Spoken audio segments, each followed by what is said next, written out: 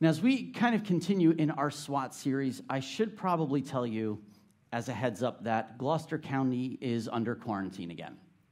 And before you're stopping and you're like, wait a second, is there some COVID thing I didn't know about? No, you didn't miss any announcement. You didn't, and I could see panic on your face for a second. According to NewJersey.gov, right now, along with almost every other county in New Jersey, we are under attack from a vicious enemy who is multiplying, devouring, and destroying our beautiful state. You might know this enemy well. You know this enemy, don't you?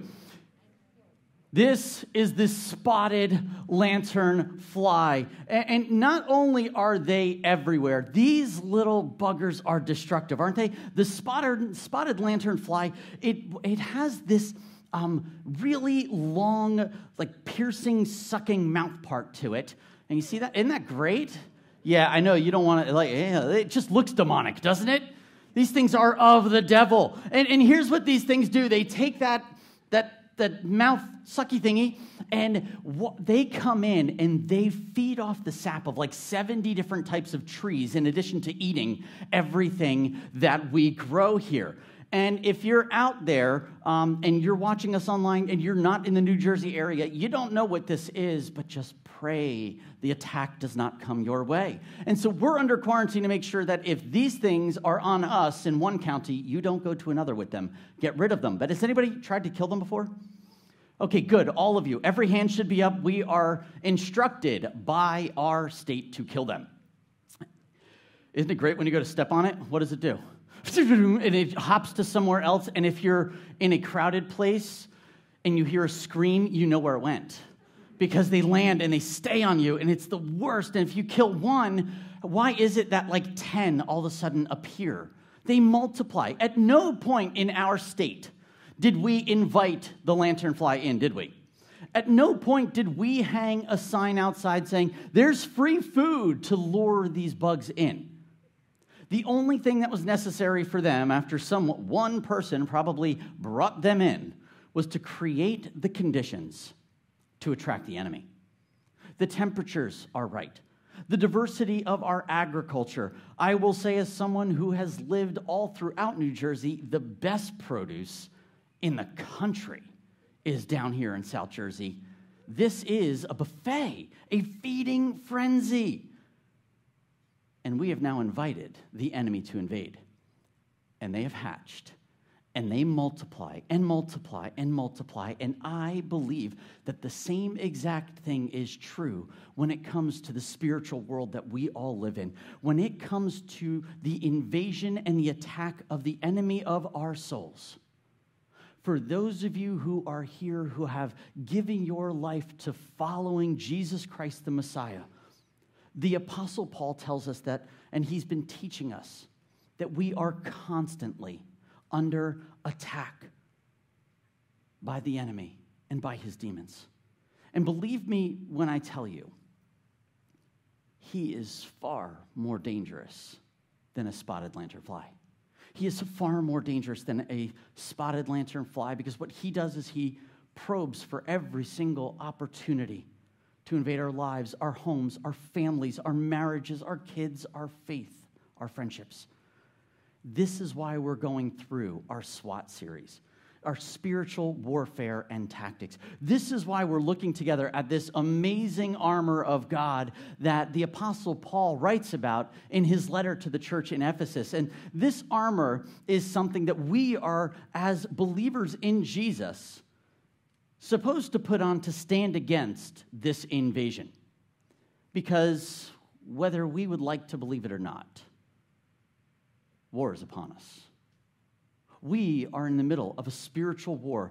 And when the enemy attacks us, I will tell you this, he really attacks in many ways, but two of the biggest ways are by invitation and by invasion. By invitation and invasion. We invite him often through the presence of sin. And when I say sin, I simply mean anything that does not line up with the life of Jesus and the commands that he gives us. Anything that falls outside, anything we think, we say, we do, this is what we could consider sin. And when we have this presence of sin in our lives, just like South Jersey produce to a lanternfly. Unconfessed and habitual sin in our life is an invitation, and it's all the invitation that Satan needs to send his demons to our doorstep. Paul says often that the devil comes to invade, and he comes to infest, to wreak havoc in our world, all around us. But as followers of Jesus Christ, we have this armor that we get to put on. So together, would you just read with me? We'll read from Ephesians chapter 6, and if it's in bold, I would love for you to read this out loud with me. Can we stand together? Can we stand together? It says, put on the full armor of God so that you could take your stand against the devil's schemes. Stand firm then with the belt of truth buckled around your waist, with the breastplate of righteousness in place. Now, let's just pause here, and you can be seated. Last week, we kind of unpacked as we kicked off our series with the belt of truth. Do you remember? This first piece of the Roman armor that they would put on, not a fashion accessory and something that looked good, but this was like a weightlifter's belt. And it had all sorts of straps and buckles that would be on it. And as they put this on, it was the core of everything else that they put on. It was a thick combat harness, and what's great is it holds up every other single piece of armor.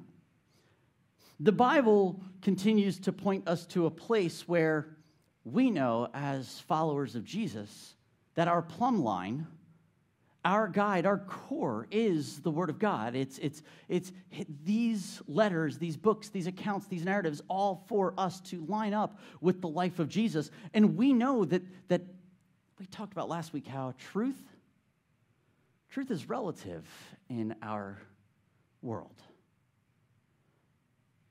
But the Word of God is an unchanging, capital T, truth.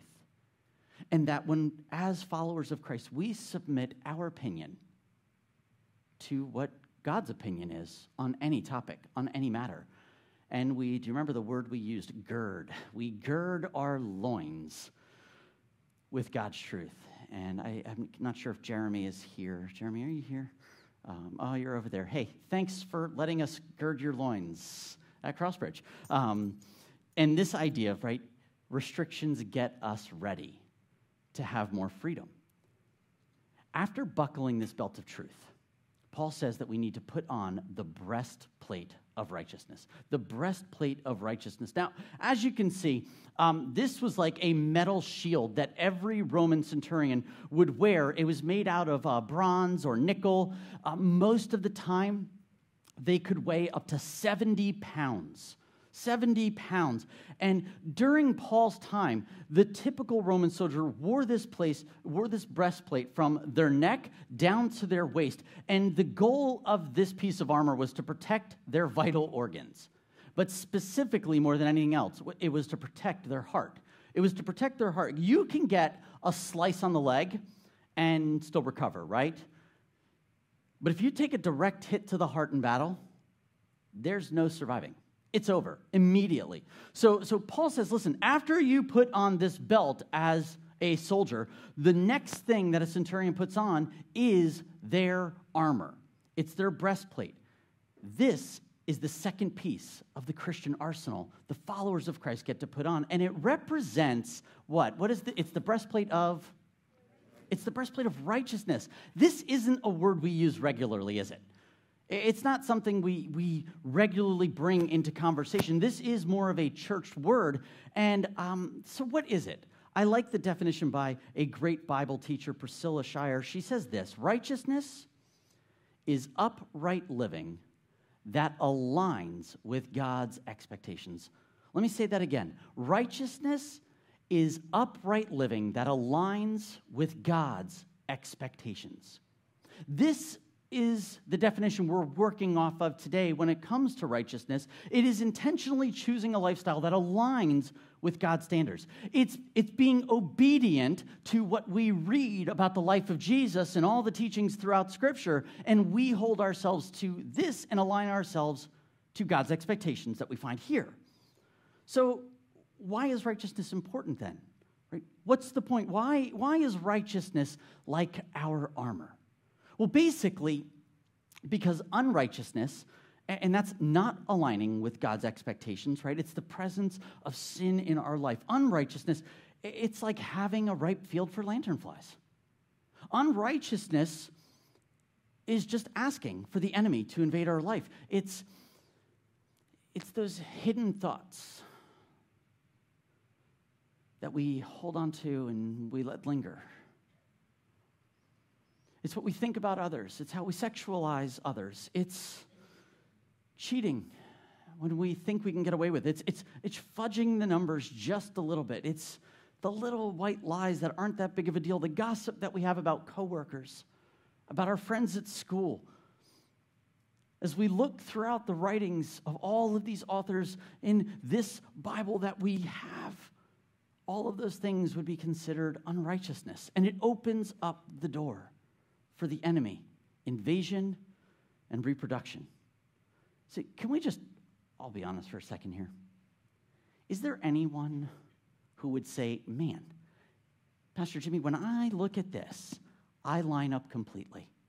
Well, based on what I've read, I nail this. I've got it all together. Okay. Is there anyone like me that when you read through this, you go, I feel like I'm anything but righteous, and I would claim complete unrighteousness? Anybody else? Some of you aren't raising your hands, which means either you're not listening, or you've never ever looked at what this amazing book has to say, or you're like, just stop talking. Listen, we all live in a place where we live imperfect lives. We don't line up with what God's call for righteousness is. And this is why we need to put on the righteousness, the breastplate of righteousness. And check this out. Paul says you put on the belt first, right? Remember, it's got hooks. It's got all the stuff to hold every other piece of armor. And after you've got this belt on, you put on this 70-pound piece of armor and clip it in. When you clip it in, the belt begins to hold the breastplate and take a majority of that weight off your shoulders so you're not completely carrying it right here. Let me say this again in a different way, because I truly believe that there is someone here today that you need to hear this, because your shoulders are exhausted. Your back hurts, and the weight of life is heavy on you. When we start working on our spiritual core and we're tightening this belt and we are working out with the belt of truth and we basically lean on God's expectations, we learn what they are for us and we begin to work it out. And when we try to live and we begin to live a more righteous life, it will not be long until we learn these commands that God has and we realize how short we fall of God's expectations. We will see our unrighteousness. It will become clear to every single one of us. And when we are sitting there ourselves trying to live out a life of all of these commands, of all of these asks of loving God and loving people like we love ourselves, when we're trying to do this on our own power and conform our heart to what God is, are we protecting our heart? No, we're working so hard at trying to do this that the weight sits on us. And God's call to perfection, he says, you're not going to get there. So what I have done, even if your behavior is perfect on the outside, our hearts can still be a mess. And this is the place that the enemy wants to attack. He wants to attack our hearts. So God says, listen, here's what I want. Would you build your core in your spiritual disciplines and learning about Scripture? Build your core. And then here's what I want you to do. Don't just have that belt, but lock in the breastplate of righteousness. Put on my righteousness to protect your heart. The weight of righteousness is not on our shoulders. The weight of aligning to God's expectations that he's called us to, He says, would you put that weight in my word, in what I say, because you shouldn't carry that weight. You were never designed to carry that weight. So God gives us his righteousness for protection in the battle over our soul. Does that make sense? Let's see if we can unpack this a little more. The soldiers knew one shot to the heart, and you're done, right? You're done. So it didn't matter how trained you were, how strong you were, you'd be gone in a moment. So if we want to survive, we have to learn to guard our hearts, right? We have to learn. Why? Because our hearts are the source of our life. I love the way that King Solomon, he's writing to his son in Proverbs, and this is what he writes in Proverbs 4. He says, above all else, what is those three words? Above all else, guard your heart. Why? For everything you do flows from it. So what does Solomon mean when he says, guard your heart? Now, you may recognize this from our guardrail series that we did over the summer, that we talked about how we need to guard our heart as everything we do flows from the inside to the outside. The original readers would not have thought just about the muscle that's pumping in their chest. That's not where their brain would have gone. They would have seen the way that this word is written in the Hebrew and understood that it was a bigger word talking about the completeness of a person, of their inner self, what it is that makes them up. In our 21st century language, we would probably say something, even though we wouldn't understand it completely, we would say something along the lines of above all else, guard your soul.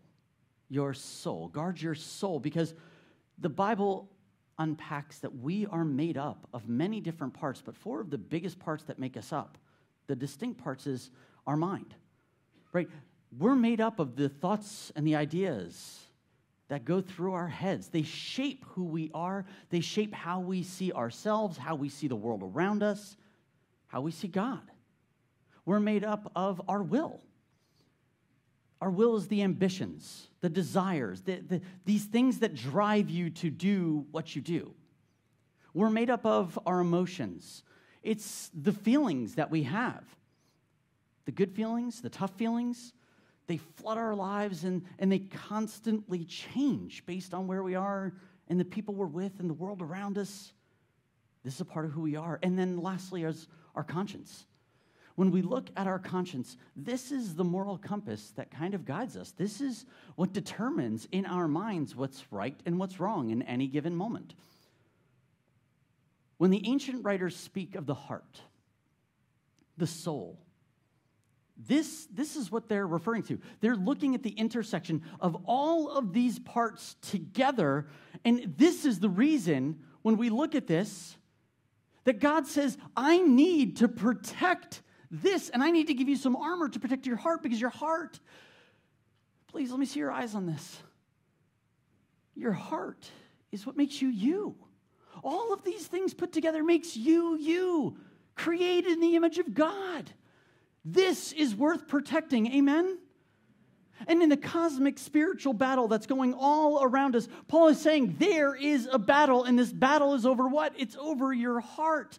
It's over your heart. And on one side, we have a God who's saying, I want to do all I can to protect and to preserve all of who you are, so that you would look like Christ for the sake of others. And on the other side of this battle, we have an enemy who is out to steal, to kill, to destroy, to shoot arrows at any little piece of our armor. And he's going after any area of our soul that he can go after. And if we don't pay attention and protect our hearts, when the enemy attacks, I believe if we are not protected, our hearts so quickly become numb to God. You know, in our soaping this month, and soaping, when I say that, this is the way that we read Scripture together daily, and we've been going through the letters of Paul to his young protege Timothy at his favorite church in Ephesus. And in 1 Timothy chapter 4, Paul writes this sobering truth. The Spirit clearly says that in later times, some will abandon the faith and follow deceiving spirits and things taught by demons. Such teaching comes through hypocritical liars whose consciences have been seared as with hot iron. With unguarded hearts and souls, we will all fall to teachings from crooked hearts, and we will lean toward teachings that tell us what we want to hear, not what we need to hear. And when this happens, the Apostle Paul says that, listen, there's a part of our heart, a part of our soul that begins to get seared as with a hot iron. There was a season in our home when our kids played with perler beads a lot. Does anybody know perler beads? These horrible, horrific little beads that end up everywhere around your house. And here's what it is. You spend a lot of money on all of these different colors to build these beads and things. And what's kind of cool is you're supposed to organize them in such a way that when it's done, you take a little piece of parchment paper, you put it over, and then you take your iron and you evenly distribute this heat that takes the plastic and it begins to melt the sides together.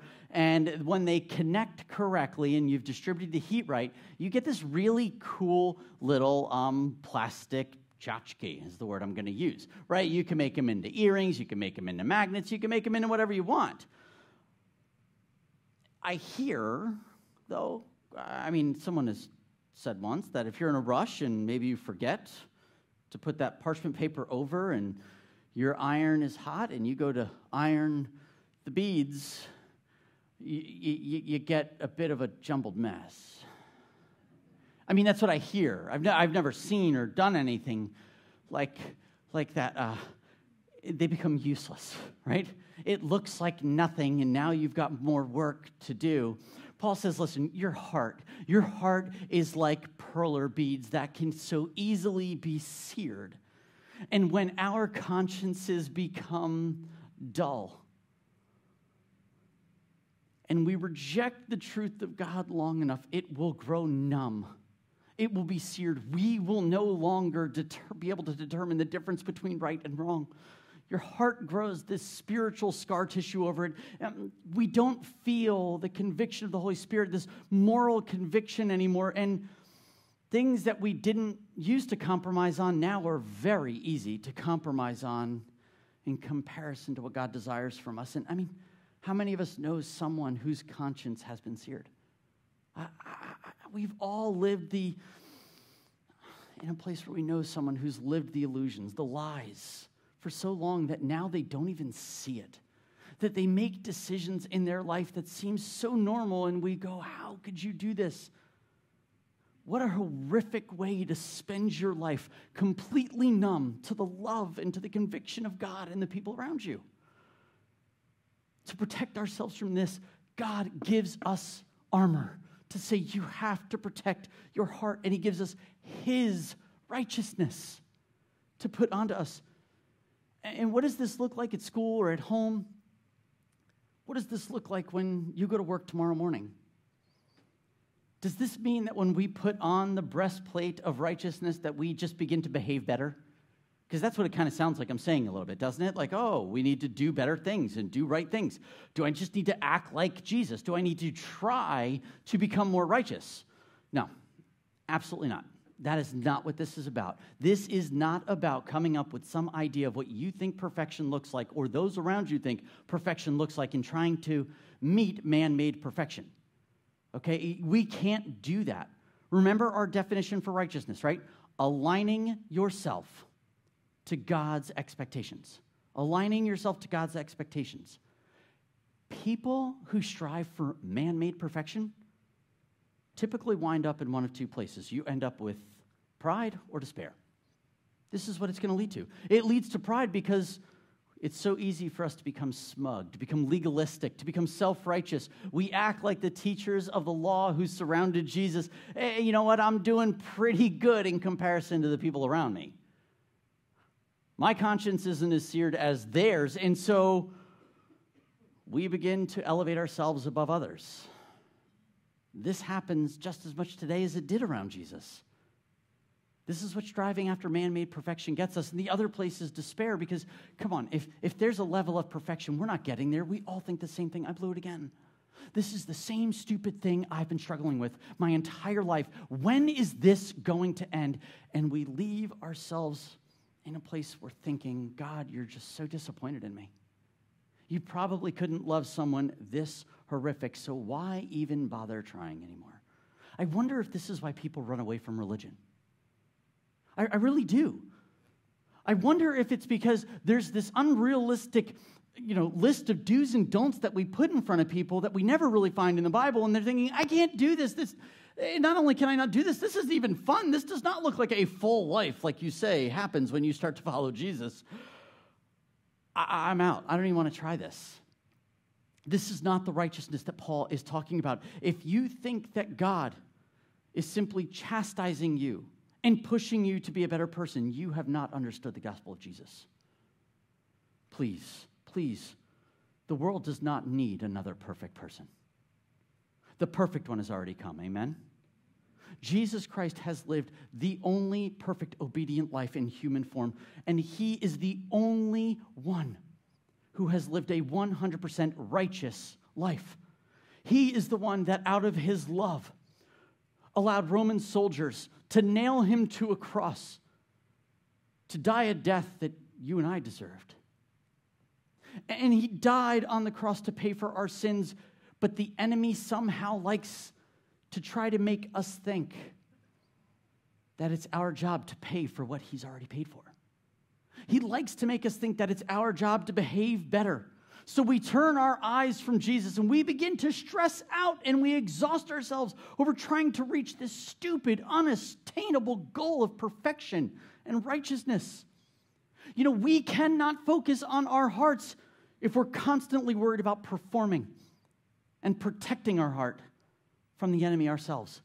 This is too heavy a burden. You and I were not created to do this, so I'm begging you for the sake of Christ, for Christ's sake, stop trying to do this on your own. You cannot do it, and neither can I. And this is why we have been given the righteousness of Christ. You see, I look at the cross and I think this is like the counterattack to Satan. When he's like, oh, I got him. It's over now. Jesus is dead. He's like, oh, you think that this death is where it ends. This is where the war begins, my friend, because I win. I win. On that cruel Roman cross, Jesus Christ exchanged some major exchange happened in that moment between God, between us. And I like the way Paul explains it in his second letter to the church in Corinth. He says this, God made him, and he's talking about Jesus here, God made him who had no sin to be sin for us, so that in him we might become, what's that say there? Listen, do you see this? When he was crucified for us, two transactions happened. One of them, as followers of Jesus, we talk about all the time. That our sin that deserves this payment, and the payment is death. Jesus paid the debt for our sin. We love to talk about this as followers of Jesus, don't we? That Jesus paid it all. Jesus paid for our sin, that we don't have to carry this anymore. But here's the problem. Church, I feel like we're living only half the gospel truth. Yes, this is great news that he has taken our sin, that he has wiped us clean. But that's only half of it. Look at the other half. Look at what's been given to us. God made him who had no sin to be sin for us. That's the first half, right? So that in him, in Christ, we might become what? The righteousness of God. When Jesus became our sin, something else happened, that we became the righteousness of God. And I know there is someone here that you're thinking, not me. Not me, Jimmy. My sin, a little too great. I know right now the enemy has been whispering in your ears, and he has lied to you about the way that God sees you. I'm here to tell you today that you are not worthless, that you are not hopeless, and you are not all alone. Because of Jesus and your faith in him, You are a son. You are a daughter of the Most High God. There's hope for your life. And he says, because of my righteousness, that you don't have to carry the weight. You build it on my truth. Because of this, you look different to the enemy. You look completely different. Not only is your sin forgiven, but you look like Jesus to them and to me. Is this not the great news of the gospel? This is an amen moment. Do you know that your sin is forgiven? Do you know that you look like Jesus to the Father and to the enemy? I wore my bow tie today because when I came, as you were coming in, many of you were like, ooh, you look so fancy. You look so good. Like, what's happening today? You look dressed up. Nothing. It's the same exact dysfunctional pastor you have in front of you who climbs in trailers. Nothing has changed, but somehow you perceive a change. Why? Because I look different. I'm not in my t-shirt and jeans. I look different. It's funny, we treat people different when they look different, don't they? Don't we? You know, the enemy has a much harder time attacking when you don't carry the weight of your own righteousness. But when he sees Jesus, now it's not the same attack. It's not the same war. And when we wear this chest plate, this allows our heart to be worked on because it's protected from the enemy. And this is why God gives us the Holy Spirit, the same exact Spirit who lived in Jesus as he lived on this earth and walked in. We're like, oh, it's Jesus, he's perfect. No, he lived and he walked, and because he was filled with the Holy Spirit, he was empowered by the Spirit to live a perfect life. And when he died on the cross, he breathed on his resurrection to all of us and said, here is my Holy Spirit for you to live. The same Spirit that's in me is in you. And in this moment, the Holy Spirit can begin to work on our lives. This is one of the things he does. He begins to change our heart, but he can because it's protected by Christ based on the truths of Scripture. And when this happens, we begin the process of sanctification. I know, another crazy church word.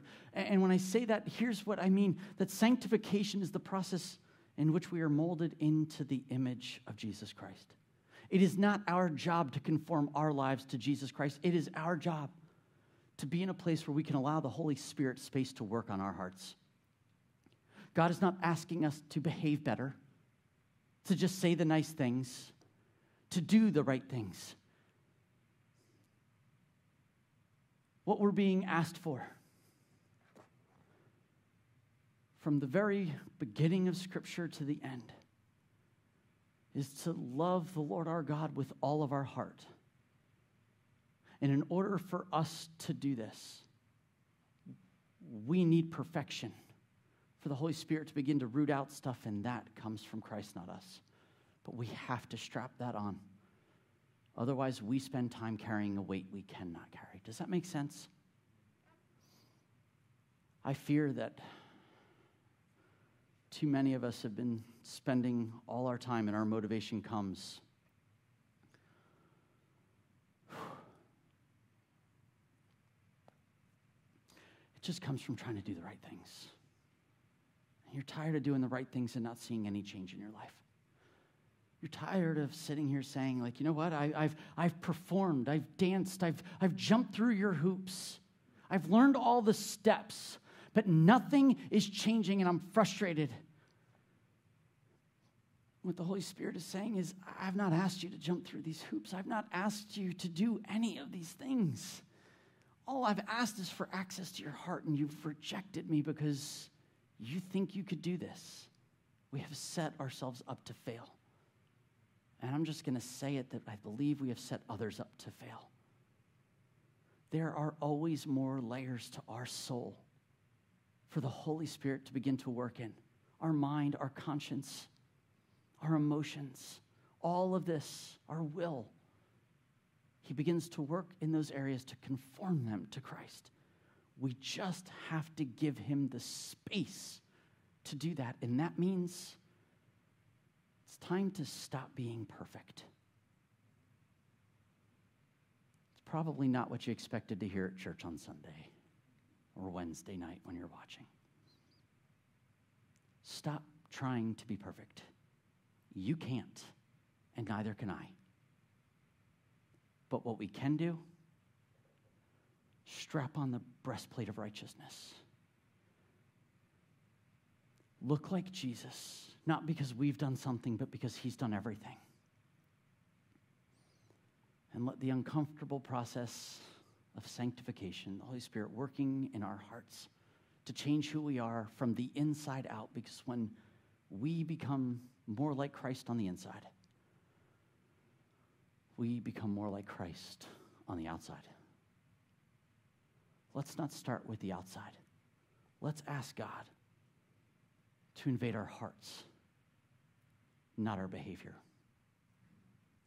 And so my one question, I have two questions to close with today. And the first one is this. If you're here today and you're thinking, Jimmy, I know nothing but these lies that you've mentioned. I constantly feel alone. I constantly feel like I have to dance and perform for everybody else. I constantly feel less than. I have no idea what it means to be loved by God. This morning, I want to ask you, what has kept you from placing your hope and trust in Jesus Christ, the Son of God, who loved you so much that he gave his life for you so that you would not have to perform, but you could strap on a breastplate of righteousness that you don't deserve, which is the very definition of the grace that he's given to us. If you're here this morning and you have not placed your trust in Jesus, I want to give you an opportunity to do that this morning, this evening, if you're watching on Wednesday. If this is where you are, would you just, would you pray with me? Jesus, thank you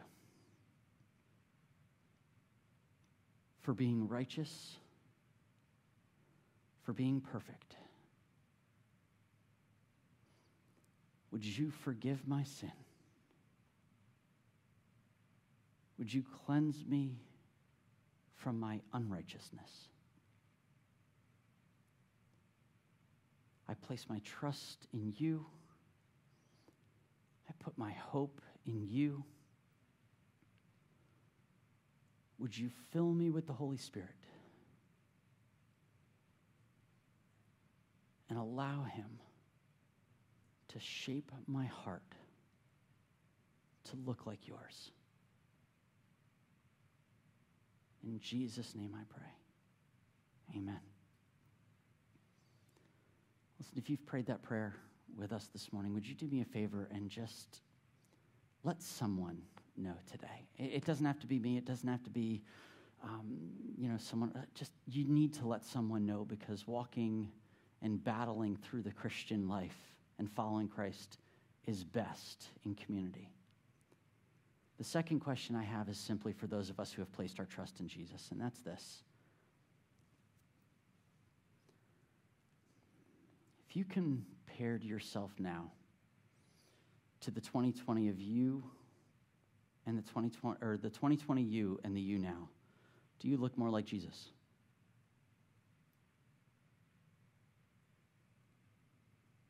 If you've trusted Jesus, one of the best ways to figure out if we're wearing his righteousness or ours is, do we look more like him?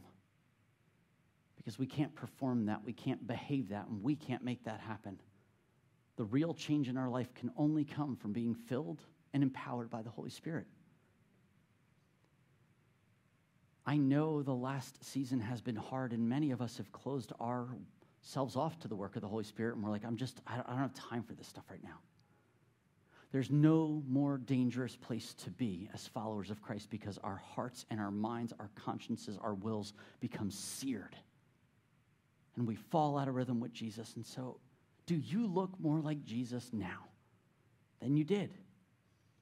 At Crossbridge, we say we only want one step, because one step at a time allows us to go after Jesus together and look more like him. And here's what's kind of crazy.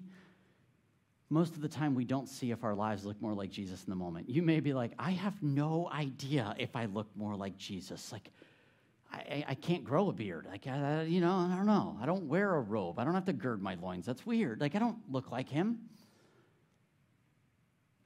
You know when you'll know if you look more like Jesus? When crisis hits. Are you more patient? Kind? Understanding? Are you slower to go to the bottle, to the computer, to that habit? If the answer is yes, the Holy Spirit's been at work in your life and you're becoming more like Christ. Will you be perfect? You don't have to be, because he is.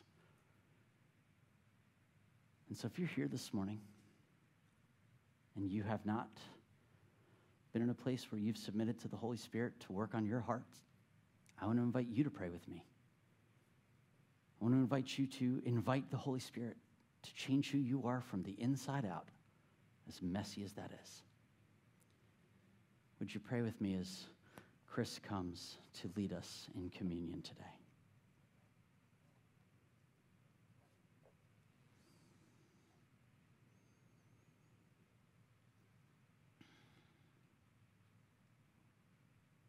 Holy Spirit, would you fill me?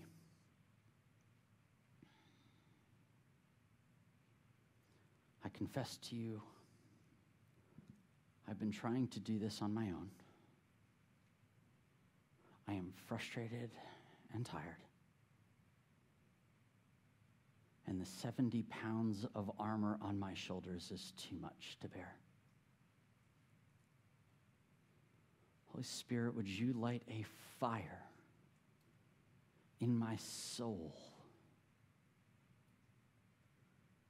to work on my core of spiritual truths, to align my soul with the life of Jesus.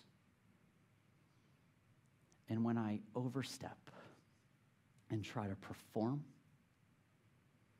for others or for you, would you bring me back to the center of Christ's love for me? That I would become more like Christ for the sake of others, that they would know the hope that I need and I once had. Holy Spirit, would you fill us as a church? Allow us not to fall into the trap of religiosity, of perfection, of performing, of thinking we have to give the right answers or even the answers anyone wants to hear. But would this be a church where we strap on the righteousness of Christ, a righteousness that is not ours, that is yours, not so that people see perfection, but they see hearts being changed constantly together. Thank you for the privilege of doing this together, not alone. Fill us, Holy Spirit, with your power. In Jesus' name, a name above all names we pray. And all who follow Jesus say, amen. Amen.